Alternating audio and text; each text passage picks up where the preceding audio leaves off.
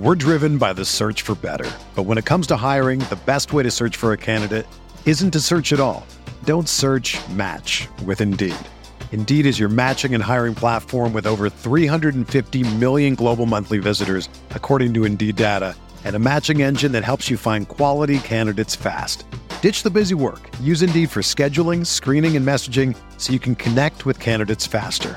Leveraging over 140 million qualifications and preferences every day, Indeed's matching engine is constantly learning from your preferences, so the more you use Indeed, the better it gets. Join more than 3.5 million businesses worldwide that use Indeed to hire great talent fast. And listeners of this show will get a $75 sponsored job credit to get your jobs more visibility at Indeed.com/Blue Wire. Just go to Indeed.com/Blue Wire right now and support our show by saying that you heard about Indeed on this podcast. That's Indeed.com/Blue Wire. Terms and conditions apply. Need to hire? You need Indeed. This podcast episode is brought to you by Coors Light. These days, everything is go, go, go. It's nonstop hustle all the time. Work, friends, family, expect you to be on 24/7. Well, sometimes you just need to reach for a Coors Light because it's made to chill. Coors Light is cold lagered, cold filtered, and cold packaged. It's as crisp and refreshing as the Colorado Rockies. It is literally made to chill. Coors Light is the one I choose when I need to unwind. So when you want to hit reset, reach for the beer that's made to chill. Get Coors Light in the new look delivered straight to your door with Drizzly or Instacart. Celebrate responsibly. Coors Brewing Company, Golden, Colorado. Love a good deal? Sail into the season at Banana Republic Factory's Mega Labor Day Sale. Entire store 50 to 70% off. Dresses from $19.99. Polos from $16.99. Find your nearest store or shop online only at Banana Republic Factory.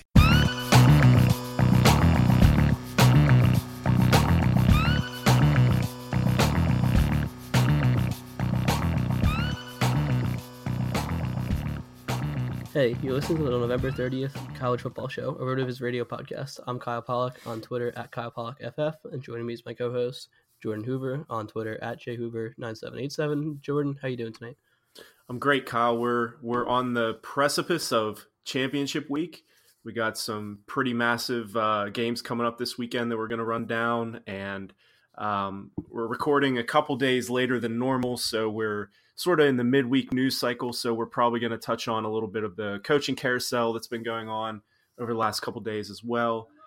So I'm pretty excited to get into it. Yeah, certainly a lot of off-the-field news just in terms of the coaching carousel, like you said. I feel like it kind of even overshadowed last weekend when we had the number 1 and 2 teams in the country lose, and that was almost like an afterthought come Sunday, which was pretty crazy. And like you said, championship week, a lot of top 10 matchups and a lot of rematches too. I guess first we can kind of just jump into the games from last weekend. The big one from the weekend, probably I don't think it was an upset really per se, but number 1 Alabama did fall to Auburn. Auburn was at home. They ended up rushing the field after the game. I believe the final score, I'm pulling it up quick, I think it was 26-14 though. Jarrett Stidham looked really good in this game. He was the one I was impressed with a lot.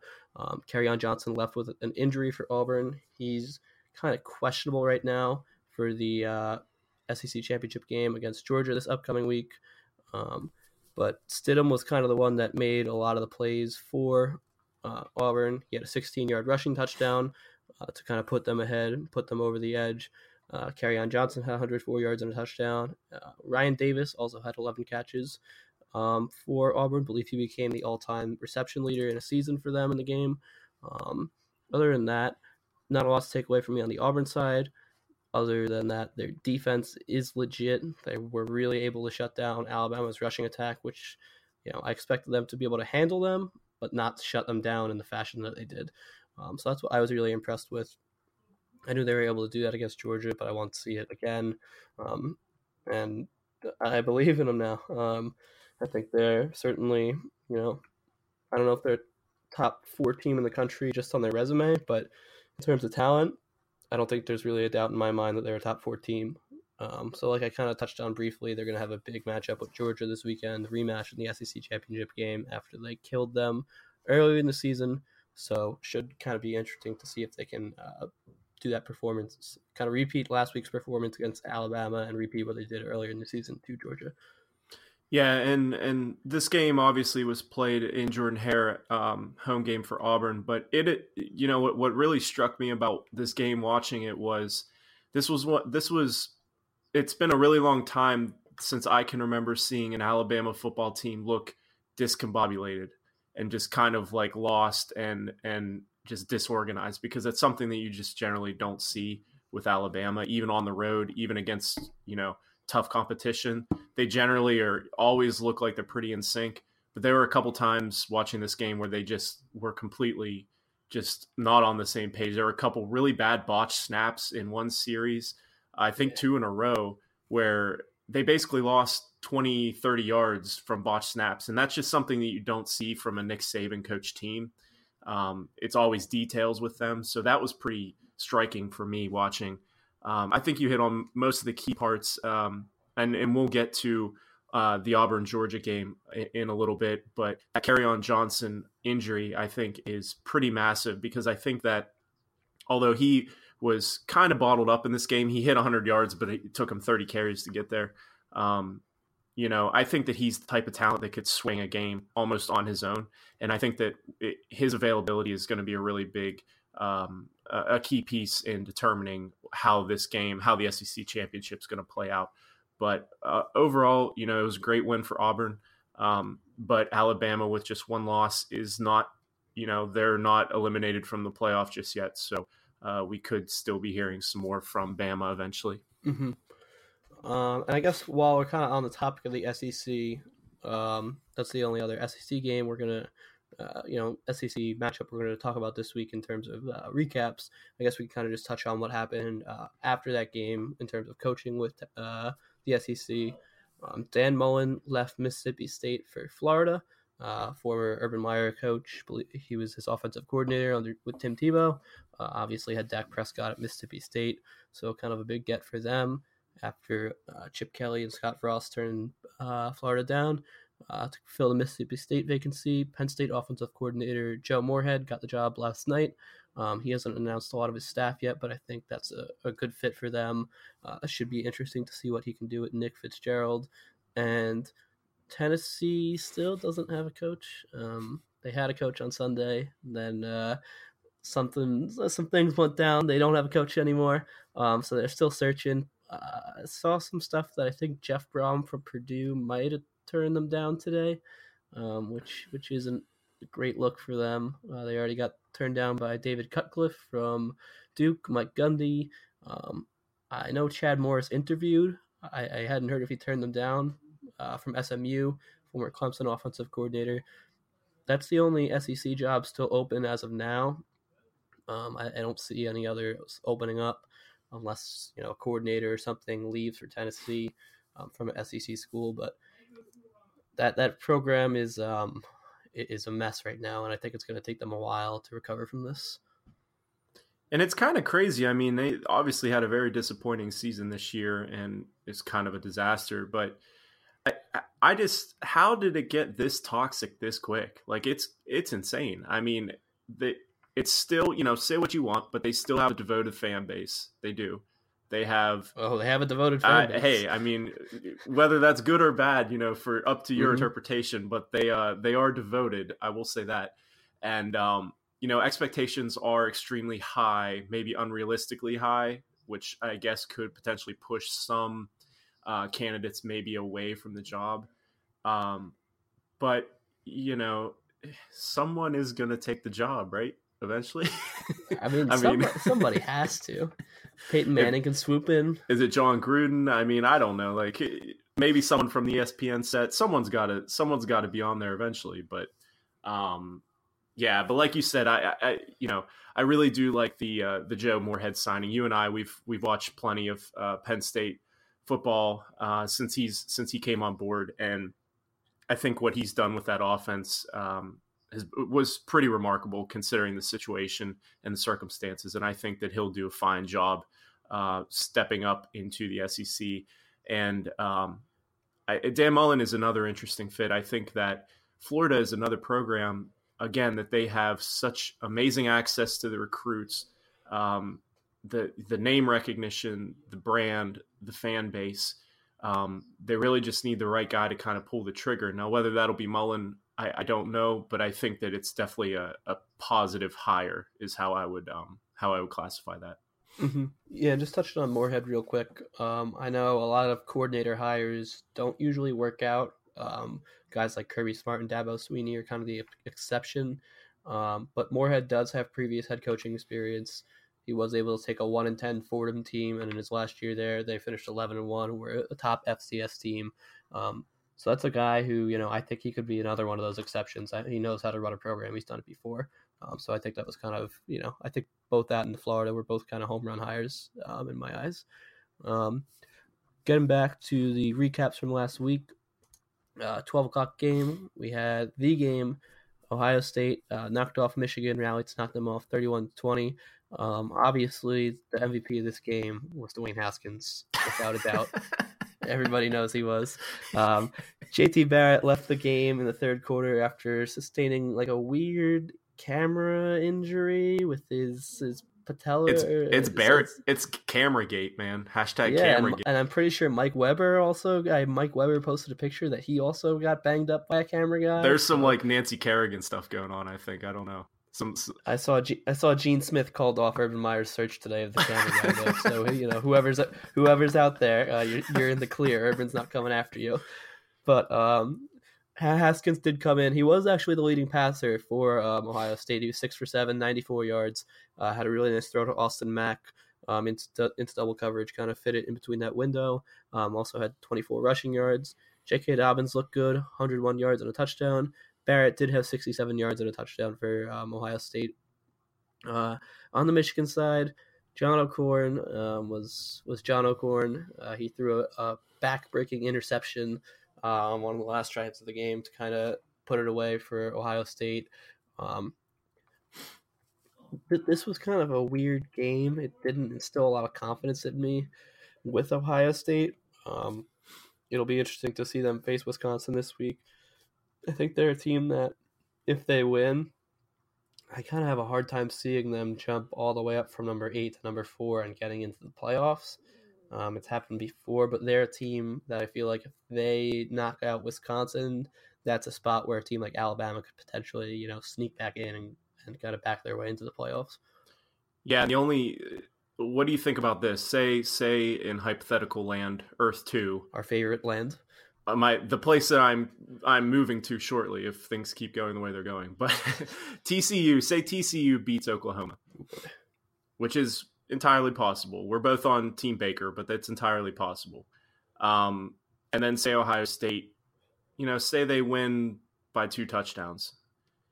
Do they then climb all the way back up? That's kind of the only scenario I can see is Oklahoma kind of needs to be pushed out of the way.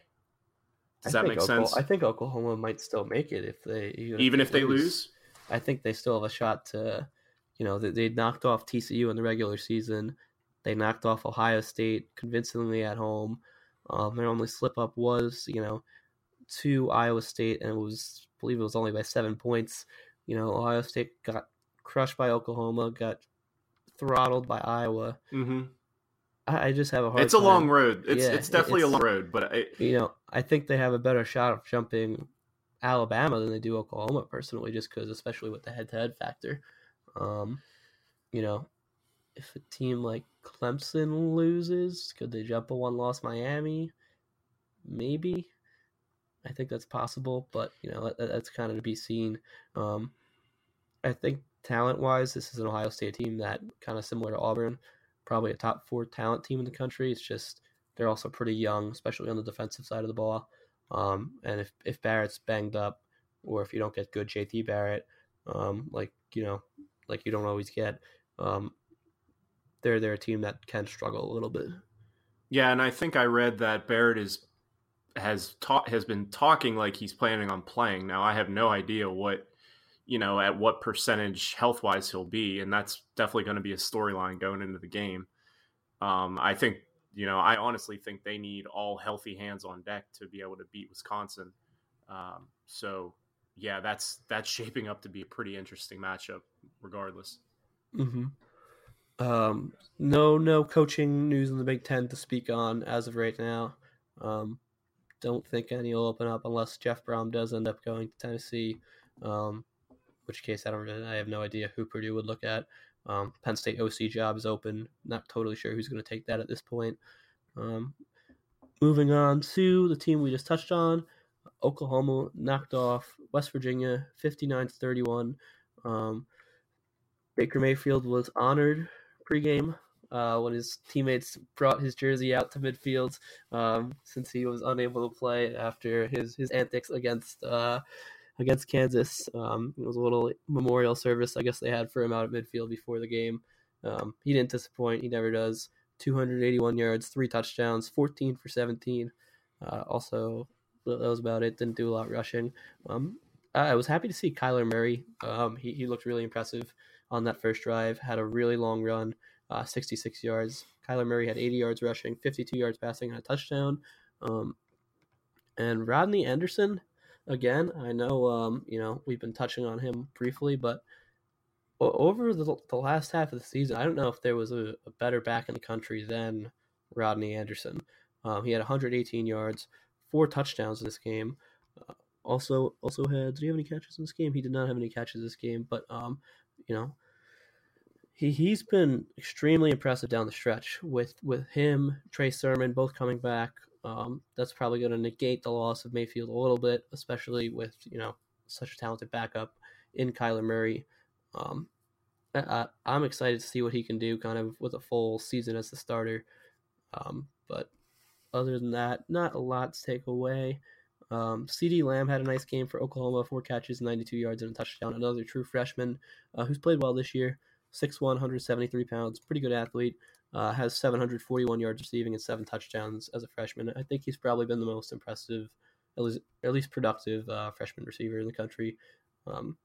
I really like this Oklahoma team. I'm excited to see what they can do this week against TCU, if they can pull it off again in the rematch. I think I would personally probably put them at number 1 in the in the rankings in my mind. I think they've been the most impressive team this year in the country. Yeah, just 2 quick things. David Sills did not catch a touchdown, which is sort of like breaking news alert. He did have 3 catches for 77 yards, but failed to reach the end zone. And one other guy that I wanted to touch on real quickly for Oklahoma is freshman tight end Grant Calcaterra.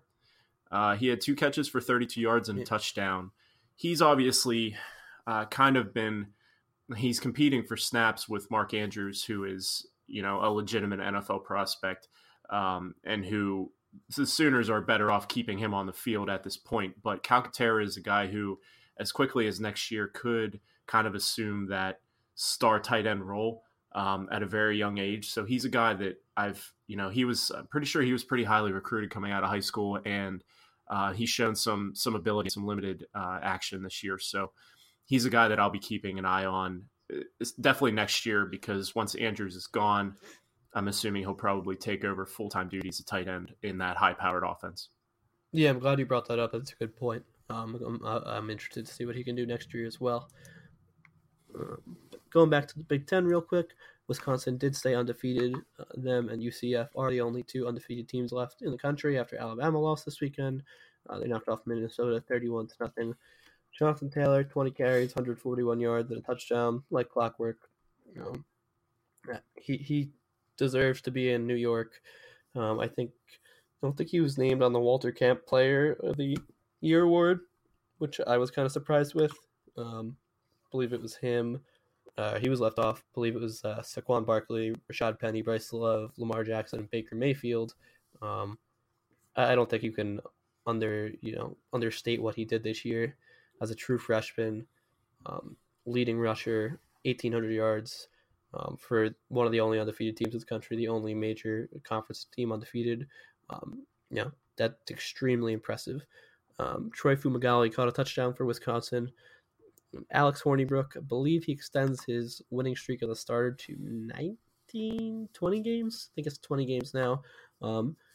he's been solid for Wisconsin the past 2 years. 6'4", 215. I wouldn't be shocked if he got a look in the NFL based on his size, based on his productivity. He's a winner.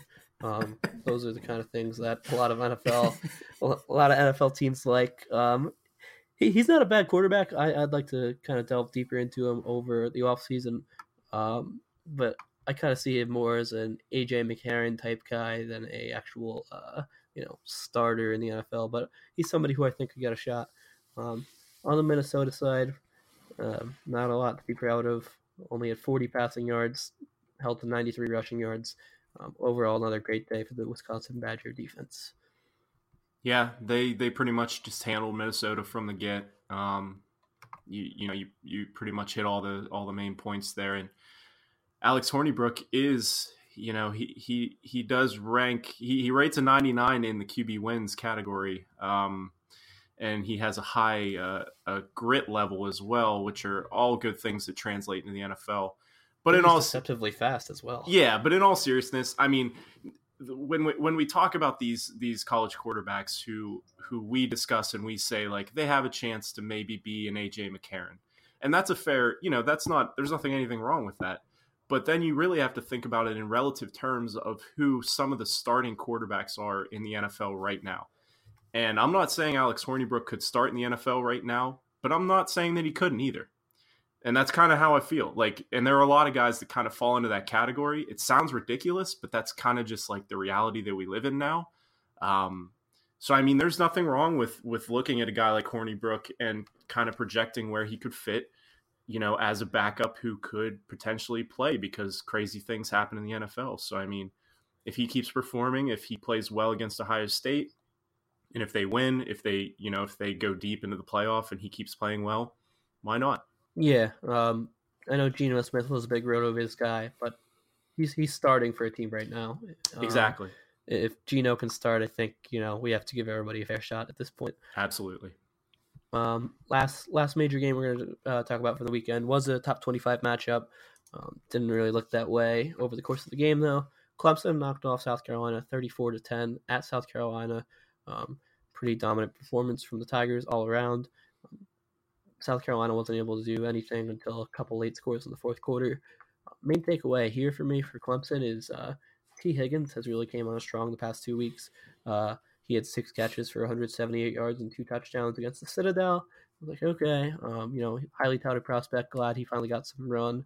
3 catches for 84 yards this week, leading receiver for the Tigers, 28 yards per reception. He's been looking good. He's a pretty physically dominant receiver, 6'4", 200 pounds. Could stand to put on some weight, but he's somebody who's going to be their top receiver in the coming years. Hunter Renfrow had a really nice long touchdown. He had 4 catches for 75 yards, 2 TDs. The rushing attack was pretty balanced all around for Clemson. Tavion Feaster only had 6 carries to have a touchdown. Travis Etienne, leading rusher, 41 yards and a touchdown. I was pretty impressed with Clemson this game. I'll be interested to see what they do to Miami this week. We're not going to touch on it, but Miami did lose to Pittsburgh on Friday in what was just a really weird game. I don't want to go too deep into it, but so they fell to 7th this week after being number 2. But yeah, I think it'll be a pretty even matchup between those two teams, and I'm excited to see what's going to happen on Saturday. I was honestly kind of surprised at how this Clemson South Carolina game went. Not necessarily that Clemson won, but I kind of thought that the line pregame where South Carolina was getting 13.5, 14 points, I kind of thought that was a little bit too big. I didn't end up actually betting on this game, but I absolutely would have taken South Carolina in that spot. It just kind of felt like a game that would be within within a single digit margin, and it absolutely was not. Like you said, South Carolina couldn't really get anything going offensively. Brian Edwards, wide receiver, had 6 catches for 70 yards and a touchdown. It's a decent outing against a pretty tough defense, but I mean, that was pretty much the lone bright spot. And yeah, I'm glad you mentioned T. Higgins as well. He's a guy that was, highly touted out of high school. It's kind of taken him a while, I think, to get going in his freshman year. But he's, like you said, over the last 2 games, he's been their guy, kind of supplanting Deion Kane as that big play, that big play threat. So it's good to see that chemistry with Kelly Bryant kind of looking like it's starting to form. And like you said, Clemson, it's again, it's all right in front of them. If they handle Miami, they'll cruise into the playoff and be in a really good position. Mm-hmm.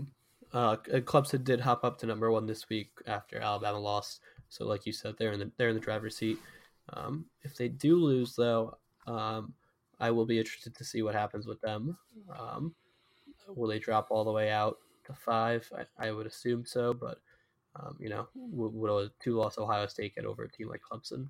We're not going to go back to hypothetical land. We've done enough of that. But that's something that'll interest me.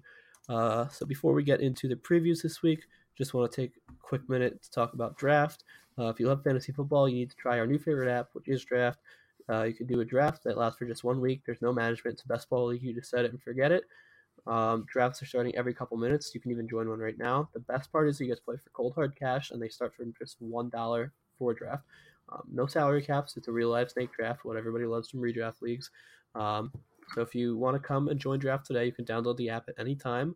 Just search Draft in the App Store, or you can go to playdraft.com from your computer. You can join a game in minutes. And for a limited time only, all new players get a free entry into a draft when you make your first deposit. Just got to enter the promo code RVRadio. So you get to play a real money game for free just for using that promo code RVRadio on the first deposit. So just search Draft in the App Store, go to playdraft.com, use that promo code RVRadio, and you'll be all set. And just real quickly, before we hop ahead, all those things you named about Draft are great, but the best part about Draft is, like you mentioned, you get to play Geno Smith. So, I mean, guys, if you haven't taken advantage of it yet, now's the perfect week to do it. It's Geno Smith revenge against the world, everything game. So, go hit Draft up. Certainly. Geno Smith versus the Raiders, lock of the week. First game we're going to talk about, we're actually going to head out west. We haven't touched on the Pac-12 a lot this year. I feel like the conference has kind of been down as a whole.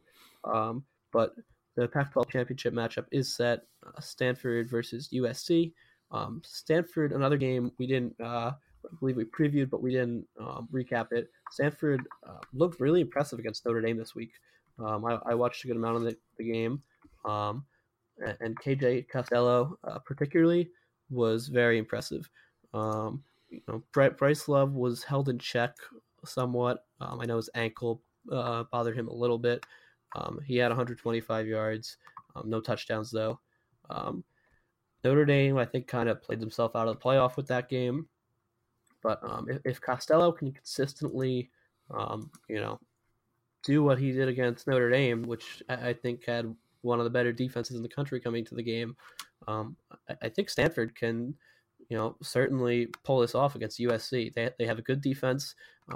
Their rush defense in particular is going to force Sam Darnold to kind of win the game himself.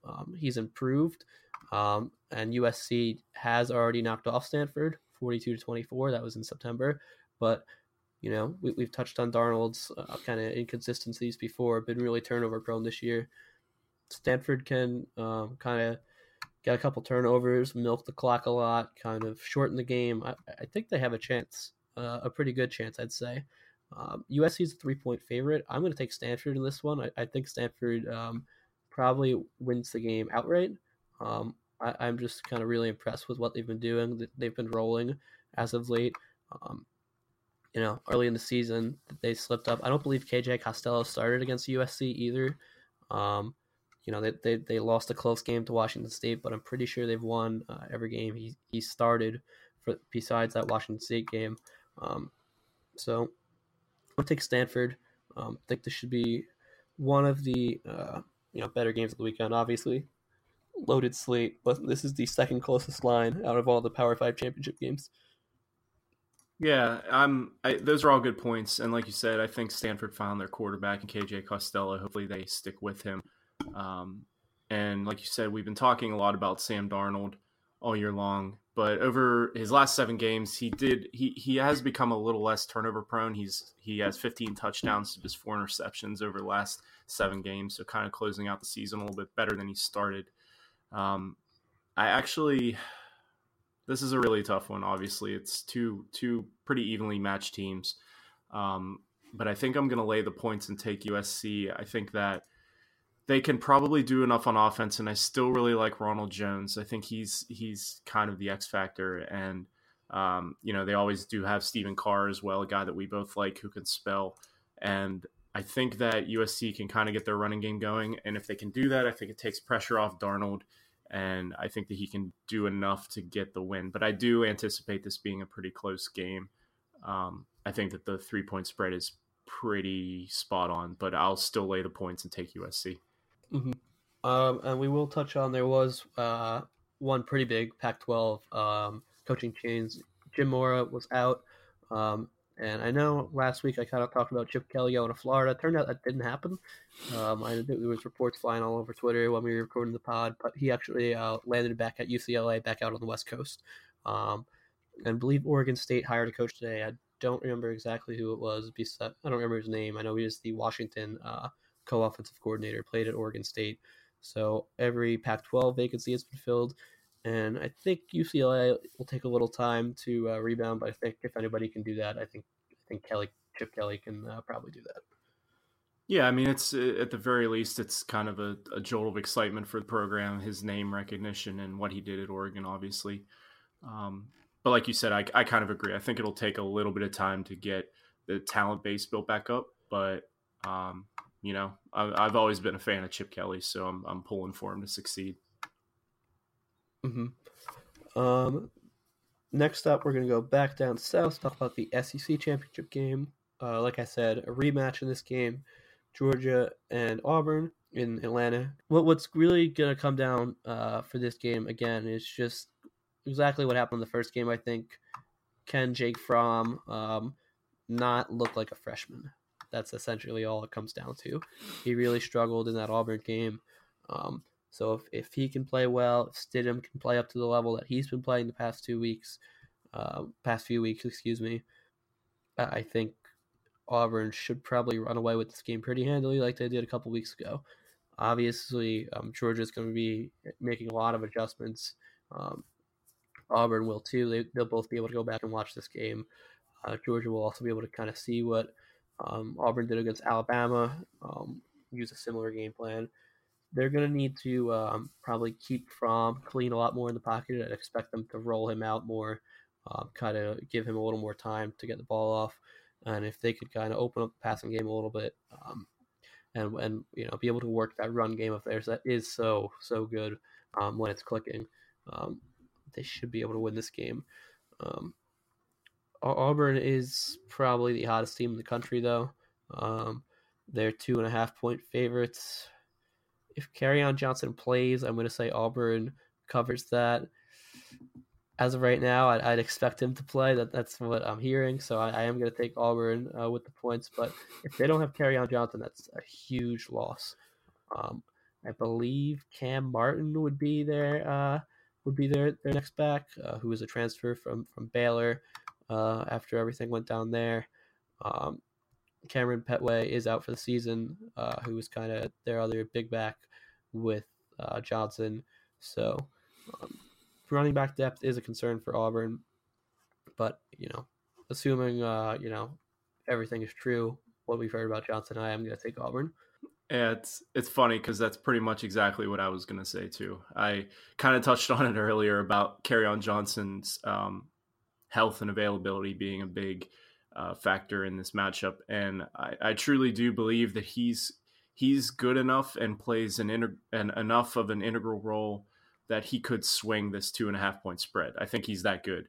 I think that if he sits, I kind of could see Georgia winning this game outright, but I think that if he plays, his presence is enough to cover that 2.5-point spread. I think that this is, I don't anticipate it being anything like that 40-17 game that we saw 3 weeks ago. I think that Georgia will kind of get things reorganized to be able to at least hang. But I'm also going to take Auburn. I think that they can probably win this by a touchdown, 6 points.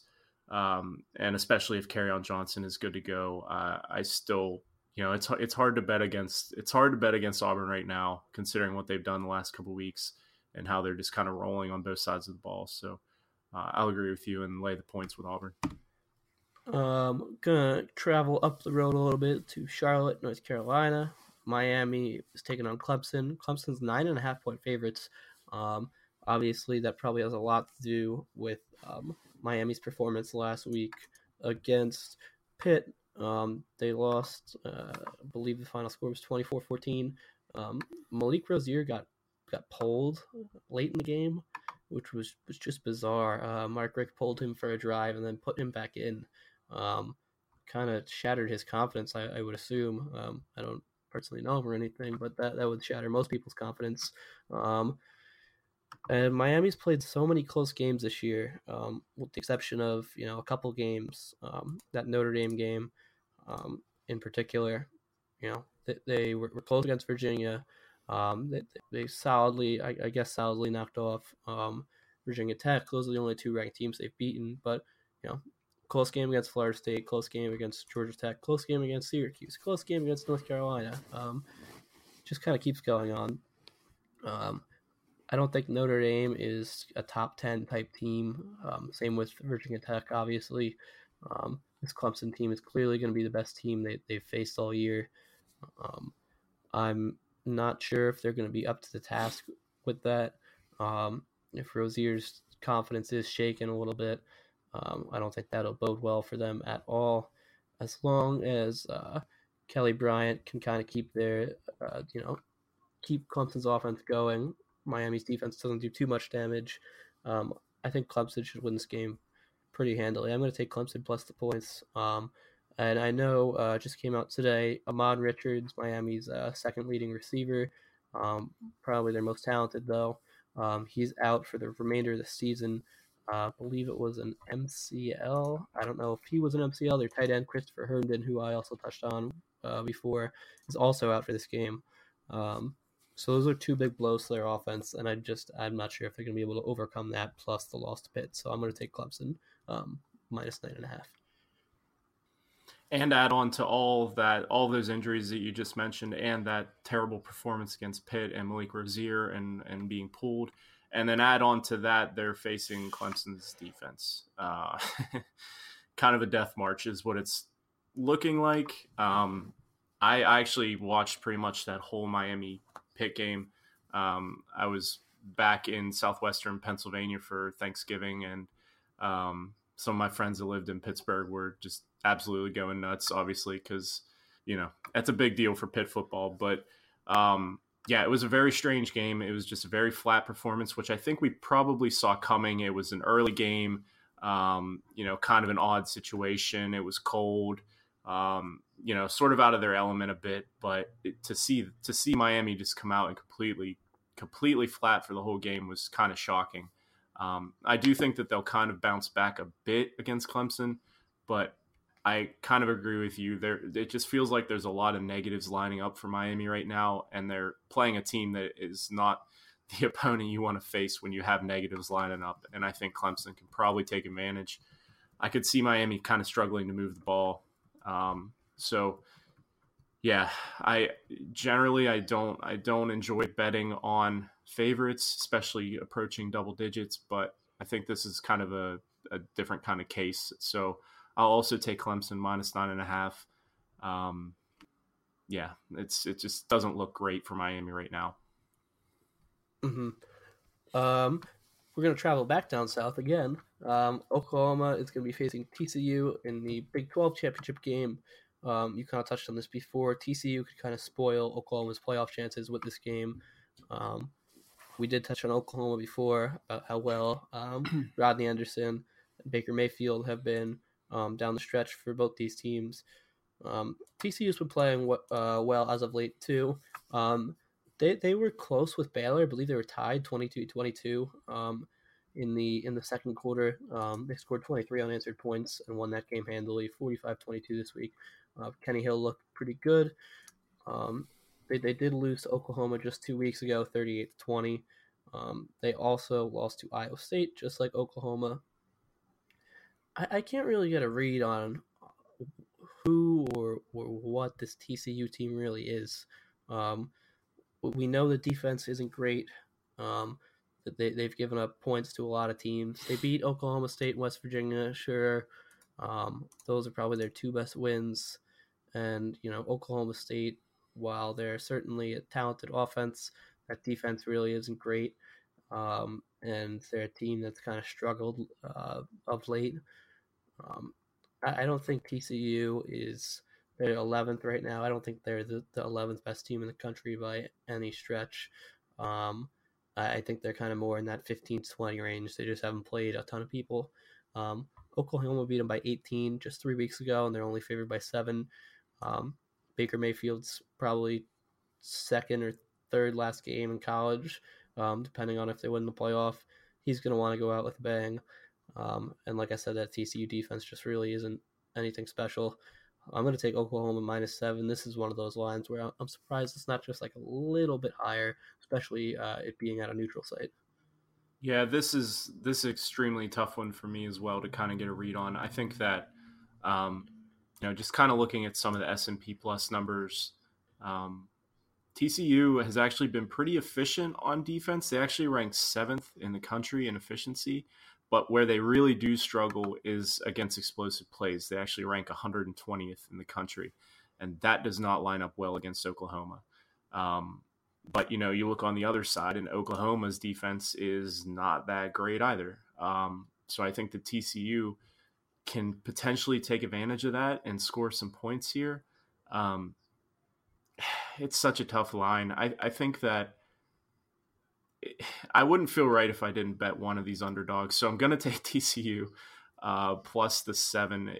This is a really interesting matchup to me because my brain is having a hard time getting a real good read on it. The way Baker Mayfield plays, Oklahoma could win by 3 touchdowns, or their defense could completely collapse and they could lose 52-51. It could literally be either way. So in that situation, I'll just take the team getting the points and keep my fingers crossed. Mm-hmm. Yeah, I'm excited for this game. Probably out of all these games, that's the game I'm least excited for, though, just personally. Obviously, I enjoy watching Baker, but I think either that or the Miami game will probably be the least close. The last game we're going to touch on up in Indianapolis, Ohio State versus Wisconsin. Ohio State's a 5.5-point favorite. Like we said before, Wisconsin is undefeated. Ohio State, 2 losses. Ohio State's been playing well of late. If JT Barrett isn't healthy, I would assume that would swing the line. Probably swing the line the other way for me, personally, if Haskins played. But, no, I'm just kidding. But I think that's a big factor for them. But I'm not totally surprised that Ohio State's favored in this game, but I believe in Wisconsin. That they've made me a believer over the course of the past few weeks. Their defense is extremely impressive. I know Jim Leonard, their defensive coordinator, is up for the Broyles Award for the Assistant Coach of the Year. I think he should win that award. What that defense has been doing all year, the most points they've allowed are 24. Haven't allowed anybody else to hit over 17. That's amazing. Playing in the Big Ten. Obviously, the Big Ten isn't known for its offense, but they've done everything they've had to do against their schedule. They're undefeated right now. I would assume they're going to keep rolling. If they can kind of slow the game down, kind of similar to what I said with Stanford, pound the ball with Jonathan Taylor against an Ohio State team that, that Michigan game was a real slugfest for them. I know Barrett got banged up. Weber was a little banged up. I believe some of their defenders. I don't think they left the game at all. I think they came back in, but I know a couple of them went down with injuries. That was a real hard-hit game, hard-fought game. I think it's gonna, it probably took a little bit out of them. The offense is, one of the best in the country, but I don't think they've played a defense close to Wisconsin's level. Maybe Michigan or Iowa are the two closest defenses. I don't think Penn State's that defense is that great, but those two games they kind of struggled offensively. So I think it's going to be a struggle all game for them. This I think is the most evenly matched game, either this or Georgia Auburn, at least in terms of talent. I really like both these teams a lot, but I think Wisconsin will pull it out. I'll take Wisconsin plus 5.5. And I like this. You do have down in our notes Dwayne Haskins equals Cardale Jones circa 2014. I hope he's not exactly what Cardale Jones panned out to be, but I know exactly what you mean. I think if he come in, I think this is kind of his moment if he does come in and play. If he ends up starting this game, I'm going to be very excited to see what he can do against this Wisconsin defense. Yeah, unfortunately, when I put the show sheet together, that was a couple days ago, and it was before I kind of knew what was happening with JT Barrett. So I don't think we're going to be able to play that game necessarily, because I think Barrett will start depending on how his knee reacts, and see what happens. Haskins might be able to come in and play, but I'm pretty excited for this game, to be honest. I mean, Wisconsin is a team that I personally haven't been able to watch a ton of this year. But like you said, you just hit on a bunch of great points. Like, their defense is just so good. I mean, they, referencing back to S&P Plus, they are the number 1 ranked overall defense in the country, according to S&P Plus. They've just been that good. And Ohio State, I think, they're obviously talented. They will always be talented, but I think that there are questions, and it starts with the quarterback position, like we talked about. And, if you show any weakness, I think the Wisconsin defense is good enough to exploit it. I'm pretty excited, actually, to take Wisconsin getting points in this spot. I think that this, I could easily see Wisconsin winning outright. So I will definitely take Wisconsin getting 5.5 here. And yeah, I'm just pretty excited to see this game and be able to put my sole attention on Wisconsin kind of for the first time all year. Mm-hmm. That's going to do it for our previews. We're going to get to our last upset picks of the, I guess, regular season still. You have a regular season game down here that was rescheduled. If this team loses that game, I don't think they will. That'd be so. It'd make me laugh. And we can kind of touch on their head coach too, if you want to, after you talk about your upset. Yeah. So this pick isn't necessarily a money line pick. This is more so covering the spread. But you pay a lot. Yes, exactly. I mean, I wouldn't. If you got the money, I wouldn't necessarily tell you not to. But UL Monroe is playing Florida State, like you said. It's a makeup game. From Irma, is that the weekend it was? I think it was Irma. Yeah. So one of the early season weather disasters that we had this year. UL Monroe is getting 26.5 points here. So the reason why I like this game is twofold. I always like to reference S&P Plus. I know I talk about it a lot, but it's a really good metric for college football. And each week, you can kind of cruise to their site. They give you a projected score margin, projected score, projected margin. Florida State is projected to win this game by 8.7 points. They are points. To me, that's a good bit of value. And that's not even factoring in the turmoil and everything that's going on at Florida State right now with Jimbo Fisher, who is still the head coach, correct? As of right now? He is still the head coach. Yes. Yeah, I know. Texas A&M is supposed to have a meeting tomorrow with their Board of Regents discussing the head coach's future with the search, and he is their top target. That would be something. Exactly. So and we're not, we're obviously not saying we have insider information, but I also don't know exactly what the state of that locker room is. The season is obviously completely lost. It's been a huge disappointment. And, not necessarily saying they're going to roll over for UL Monroe, but do I see them winning by 27 points? Probably not. So on a kind of limited slate of games to pick upsets with on this week, that's one I feel pretty good about. Yeah, I really think it's funny that Florida State rescheduled this game in an effort to get bowl eligible. Just the fact that has to be said with the team that was number 2 in the country. coming into the year, is something else. I think you might be seeing the same thing in college basketball too. I know it's kind of unrelated, but Arizona was number 2 and they dropped from 2 to unranked in the span of 1 week. So maybe you don't want to be ranked number 2 in college sports anymore. I don't know what it is, but that's something else.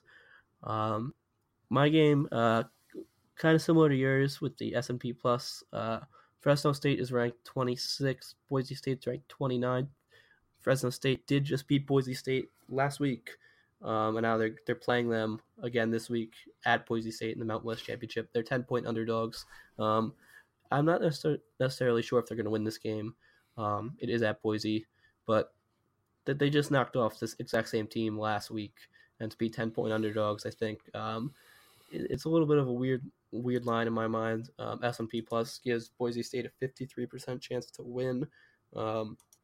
So again, they're not favored, but I think that this should be a closer spread, just based off what happened last week.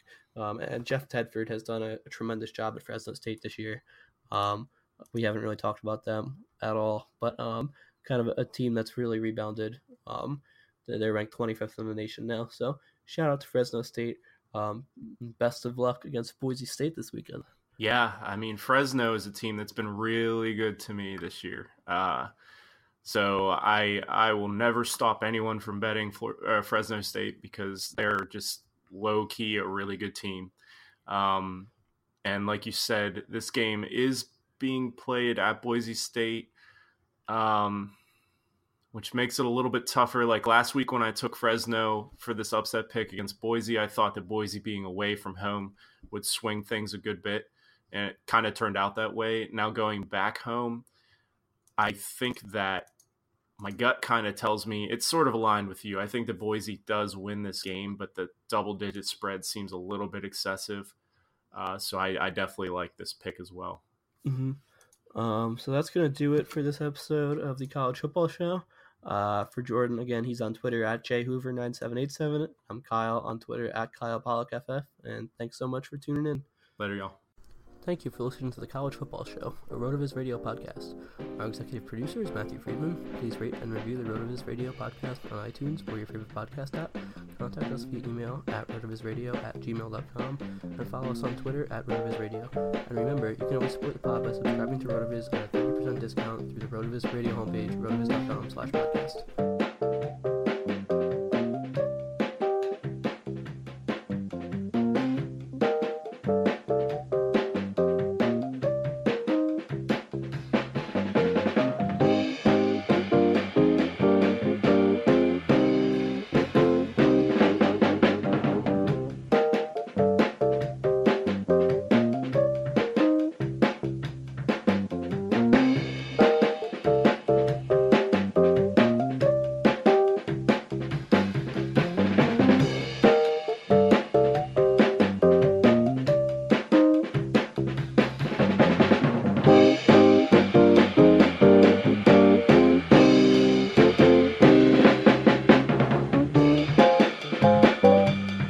This episode is brought to you by Decoy Wines of Sonoma, California. As you gather with family and friends this summer, experience the best of wine country with Decoy by Duckhorn. Winemaker Tyson Wolf spends every vintage focused on harvesting grapes and crafting wines from the finest vineyards. Whether it's our flagship Cabernet or crisp and refreshing Rosé, Decoy has just the wine for your discerning taste. Ask for us at your local wine shop or visit decoywines.com/celebrate to locate our wines near you. Whether you're firing up the grill, hosting an alfresco get-together, or enjoying the warm summer nights, let Decoy by Duckhorn elevate your occasion. You shouldn't go to Barnes & Noble and buy 10,000 books just so you can build a book fortress and yell out, "I am your book leader." You shouldn't buy 147 copies of War and Peace, stuff them inside turkeys, and serve them at Thanksgiving as turbookins. And you definitely shouldn't buy up all the copies of Dork Diaries, causing the neighborhood kids to stage a protest in your front yard. But you could, because at the Barnes & Noble Book Haul, you can get over 1,000 titles for 50% off. Stock up at your local Barnes & Noble. Turbookins are fictitious and should not be cooked at home. Nobody builds 5G like Verizon builds 5G. Because we're the engineers who built the most reliable network in America. And the more you do with 5G, the more building it right matters. the more your network matters. The more Verizon engineers going the extra mile matters. It's us pushing us. It's Verizon versus Verizon. 5G built right from America's most reliable network. Most reliable based on rankings from RootMetrics second half 2020 U.S. report of 3 mobile networks. Results may vary. Award is not an endorsement.